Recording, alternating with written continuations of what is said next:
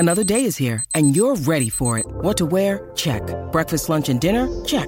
Planning for what's next and how to save for it? That's where Bank of America can help.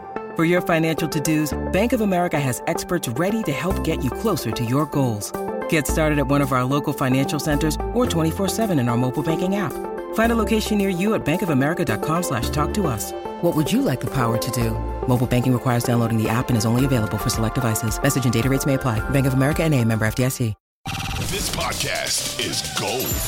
Basketball gold. You're tuned into the best Cleveland Cavaliers podcast in all the land. Basketball gold. Hosted by Mike Fratello and Jeff Phelps. Hello, everybody. Welcome to Basketball Gold with Fratello and Phelps. He is Mike Fratello, former NBA head coach, Cleveland Cavaliers, Atlanta Hawks, Memphis Grizzlies, not in that order. I'm Jeff Phelps, Cleveland-based sports broadcaster. Merry Christmas to you, sir. If anybody's not looking at video of us, I can see you. You're just decked out. You're festive. This is called festive garb. And, you know, if I want to be cool and in, I can pull my hoodie up. Yeah, you get a little festive hoodie. Now I'm really in the spirit right now. That's a good look on you. Didn't Santa have a hood on his outfit? No, I don't believe so. Just a little hat that he wore on top. Anyhow. Yeah, so happy holidays to everybody. Yeah. And we hope everybody has a great holiday season. I would think, Mike, the Cleveland Cavaliers, how's that for a smooth transition? Oh, look at there. You have help. That's one of my little helpers. One of my helpers came down. You have elves. That's fabulous. How's that? This is worth just making this complete video. If only people could see. Maybe they can. At the very least, that's a promotional shot right there. I love that. Cleveland Cavaliers. Nobody has production like we do on our podcast. Oh, Mike, are you kidding? That's what we're known for. Great production. Cavaliers are in a homestand. They're playing really well. Third place in the East. They're 2 games out of first place. And if, people might be thinking, all right, they're going to drop a little. They're not dropping. If anything, it's a little tighter than it's been, and it feels a little bit more so at 21-11. 6-game homestand, Mike, is off to a great start. They've won 3 straight. The first 3 games of the homestand, take it back to the road trip, a win over Dallas, so that's 4 straight wins. What's impressed you most here about this stretch at home where the Cavaliers right now, Mike, best home record in the NBA? To me, Jeff, it's the fact that on the nights that they haven't played their best basketball, and I'm going to remove this just a little bit so I have freedom of hearing and speech. So you don't choke on your costume? On the nights that they didn't have their best basketball going, they still found a way to win. And then in their last game, they played maybe the best game of the season where everything cleansed the floor. Going into that last game, they were number 2 in the NBA in point differential.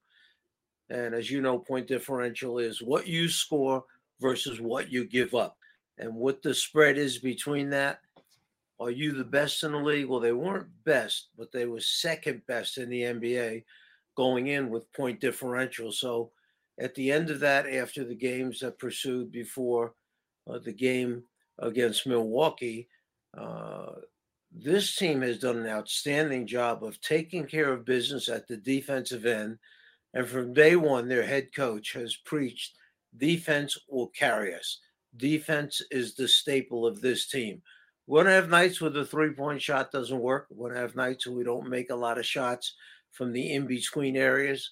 But every night we can come and play with effort and energy and get contributions from not only the starters, but the bench. And while we're talking about the bench, Jeff, let's mention that a year ago, when Coach wound up starting the big lineup in the NBA, was like, wow, Cleveland starting all those 7-footers across the front line. At the same time that he was doing that, remember that he was only playing 8 people per game. He had really cut back his rotations. Guys number 9 and 10 were used maybe at the end of the game in the last 2 minutes. And essentially that's what he went back to in their last game against Utah. He played 8 guys for the majority of the minutes. At the end of the third quarter, holding a 20-something point lead, he put Neto in the game and let Neto play the entire fourth quarter. So if you look at a box score, a stat sheet, you see, oh, Neto 12 minutes, so he was using 9 men. No, he used 8 men and put Neto in and left him in for the fourth quarter. So interesting, because the coaches figured out, I know who can win for us. These 8 players can win for us. And until you show me more, I may not go deeper than 8 players. Mike, if you're an NBA fan, I would think, and a Cavs fan, you're loving the standings right now. But we're only 32 games in. I look at the standings from the beginning of the season in any sport. I just find it entertaining. I like to kind of follow where teams are and what they're doing. But I've had too many people tell me over the years, you're looking at the standings way too soon. It doesn't matter. You've been on the business end of it with coaching and watching your players and trying to get their minds right. When do you start looking at standings, Mike, if you're a player, if you're a coach, and when does it matter? Or should you be watching from the beginning of the season?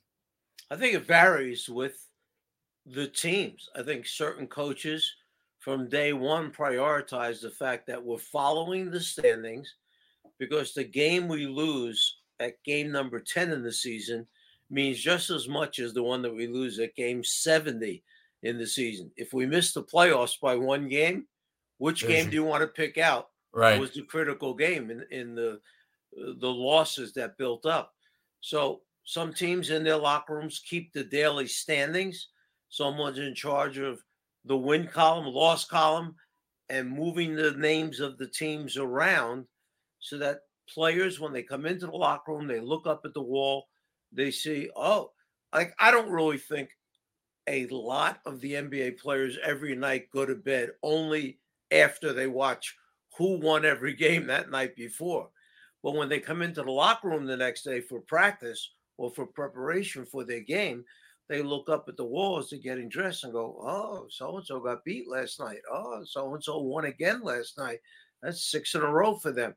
And it kind of keeps you abreast of what's going on. And now I would think that those who have it posted in the locker room have the first 6 teams locked in, then a line, then another line showing play-in, playoffs, home court advantage, all of that sometimes from day one. And I'm sure there are other coaches that early in the season, they might not bring it up, and that at a certain point for them, it becomes important enough that they say, okay, from now on, we watch what's going on every day, because we're coming down the back stretch, or we're coming around the last turn heading home for the playoffs. So I would think it would differ with every team and where the coach places the significance of the standings at that particular time of the year. Mike, did you ever notice with your teams that they played nervous, they played looser, if they knew, if they didn't know, if you guys stressed it, if you didn't stress it? I'm just wondering from a mental standpoint if that had any impact on guys. I'm sure late in the season, when they know, all right, we've got to get a win because we know where we are. But I'm wondering at this time of the year if it had any impact on any of your guys. Jeff, we always use short-term goals to end up equaling the long-term goals that we wanted. And what I mean by short-term goals, we broke the season down into sets of 5 or 4 games normally. At home, if it was going to be 5 games, we want to win how many out of every 5 games at home? There are, and think about it, there are 8 sets of 5 games at home with 1 game left over. So if you say we want to win 3 out of every 5 games at home, well, if you do that, that's 24 wins with 1 game left over to either win or lose. And at the same time, go on the road where you have 41 games. And what do you want to win on the road? 2 out of 4? Well, there are 10 sets of 4 games on the road. So if you win 2 out of 4, that's 20 wins. Well, 24 wins with 1 left over, 20 wins with 1 left over. You've got 44 wins in the bank with 2 games left over. Is that enough to get you in the playoffs? So you vary that each year. And I always felt that it was very important that you were realistic and what the goals were that you set. You can't set goals like we want to win 5 out of 5 at home. Well, you don't do that in the NBA. You don't win every game at home in the NBA. So if you want guys to really pay attention, it has a meaning to it, you put something up there that makes sense to them, that they can look at and grasp. If you're a team that won 16 games last year, you're not going to put 3 out of 5 or 4 out of 5 up there on your home set of games. You're going to be realistic. Maybe 2 games is realistic. 2 out of a set of 8, there's 16 wins. Go on the road, you win 1 out of 4 at home. There's 10 sets there. There's another 10. Now you're at 26 to 30 wins, somewhere in there. That's a step up from winning 16 a year ago. Being realistic is important, or the players don't believe. They don't buy in at that point. I like the way you broke that down too, Mike, because I think it would be real easy to say, all right, well, we want to win 52 games. That's a big picture thing. And I would think that's tough to get guys motivated when you're thinking 52. But when you break it down to, all right, let's win 2 out of 4 on the road here. Let's win 4 out of 5 in this homestand. I would think that'd be a great way to just keep the energy up, keep the interest up, and keep the effort flowing continuously. That's a great idea. You write it on the board every night. If you're at home, you write the set of 5 home games that you're in. And when you do game number 1, win or loss. Game number 2, win or loss. Now you're in game number 3, and you're at 2 wins out of the 5. You're trying to get game number 3, so you have 3 out of the 5 with 2 to go. And when you go on the road, you forget about the home games. You put up the road 4-game road set if that's what you're doing, and you're trying to win 2 out of those 4 games at home, on the road. And remember, if you ever win 3 out of 4 on the road, you're +1 because you won 1 more than you were trying to win on the road. And if you ever win 5 in a row at home, you're +1 if you're trying to win 4 out of 5 at home. It's all kind of, the numbers are running together, Mike. I'm slightly confused, but I get it. Win 2 out of 4 on the road, win 4 out of 5 at home. You get a 52-win season. Perfect. Exactly. And I did call your elementary school and ask about your math skills, and they said you would probably be confused by the formula.